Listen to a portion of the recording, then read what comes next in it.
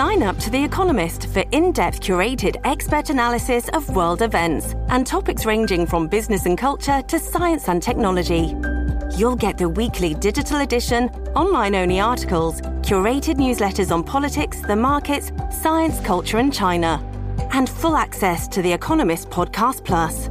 The Economist is independent journalism for independent thinking. Go to economist.com and get your first month free. Welcome to the Vital Dawn podcast for Tuesday, November 5th. S&P futures are extending their gains, so they're up another 8 points this morning. Asia was higher pretty much across the board, and Europe is trading flat to up small.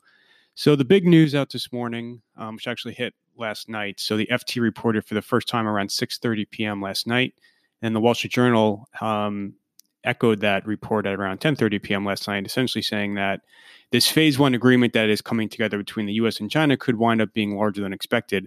So there have been inklings over the last several weeks that China has been pushing aggressively, not only to cancel the December 15th tranche of tariffs, which the market widely expects to occur, but also to remove the existing tariffs that went into place on September 1st. So they're looking to rescind some of the existing tariffs, not only avoid incremental tariffs. And this would obviously represent an upside surprise to the trade agreement. And then, just putting it together with all the other catalysts coming up where you have the avoidance of Eurozone auto tariffs, you're going to have Huawei waivers handed out in the next couple of weeks. You have this larger phase one deal, and then potentially this USMCA getting passed possibly by Thanksgiving. You are looking at a dramatically altered trade landscape where you are going to see, probably for the first time in years, you could argue that you're going to actually enter a period where trade tensions are certainly not easing further and possibly not escalating further and possibly actually easing. And obviously that is going to lift overhangs on growth. It's going to lift overhangs on earnings, and then it will also place upside pressure on the multiple. So, it's very tricky, I think, in the market at these levels. We're overbought in the near term. Valuations are certainly stretched. There really is not a very elevated wall of worry left to climb, following this earnings season, which was better than feared, following central bank easing, following some glimmers of hope and growth data. So as far as initiating super large positions at these levels, I don't know if that's quite advisable, but if you do see this phase one come in larger than expected and those other trade catalysts unfold as anticipated, those pushing for an 18 times multiple, I think they have an even stronger case to make. And then the big question will be whether or not growth estimates and EPS estimates deserve to be revised higher as a result of this altered trade outlook. So you're still looking at around 175 for next year. If you were to see all these trade clouds clear, could that go back up to 177? Possibly. I think it's a stretch to say you're going back up to 180. But even increasing that just a few dollars will bring your multiple down, and that gives you even more upside in the S&P. So, kind of a muddled recommendation at these levels.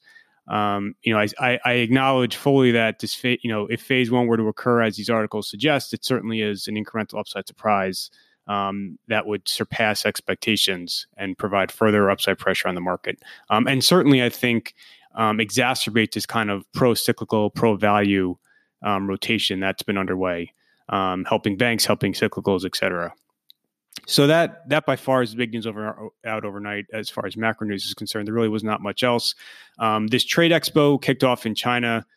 Xi spoke at it overnight, didn't really say anything incremental, just kind of endorsed free trade principles, something he has said in the past. I don't think that really matters much.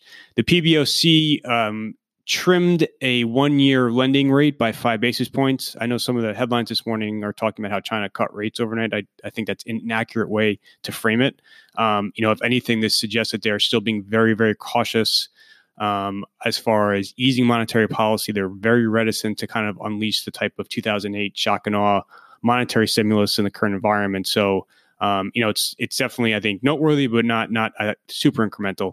No real important economic numbers out.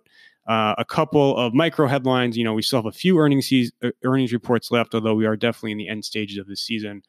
So Marriott, Uber, Shake Shack, a couple of life insurers. Those are the big highlights. I have all those written up in the Vital Dawn this morning. Adobe has a November end quarter, and they had a small upside pre-announcement last night at their analyst meeting. They also provided guidance for fiscal 20, which was encouraging. So that's like had a boost overnight.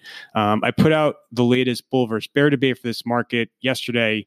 I put that out before we saw these reports on this phase one agreement and rescinding the September 1st tariffs, but it's still, still relevant. Talks about a lot of the various macro themes going on in the market. So that's up on the website this morning. And that is pretty much it for today as far as the calendar is concerned. Nothing too important. A couple of economic data. The non-manufacturing ISM at 10 a.m. was going to be, something noteworthy. The manufacturing ISM on Friday, contained some glimmers of hope. And so, but services is really kind of the heart of the economy. So people will be watching this number a little bit closer. You have a few more earnings left on the calendar. I would say the big ones tonight are going to be Microchip is probably the highlight of the evening. And then you have 3 gubernatorial elections, too, that I think people will be watching just as a gauge for the political climate ahead of, obviously, November of next year. The Virginia race in particular, I think, is going to be probably the most important. So that is it for today's Vital Dawn podcast. Thanks, everyone, for listening.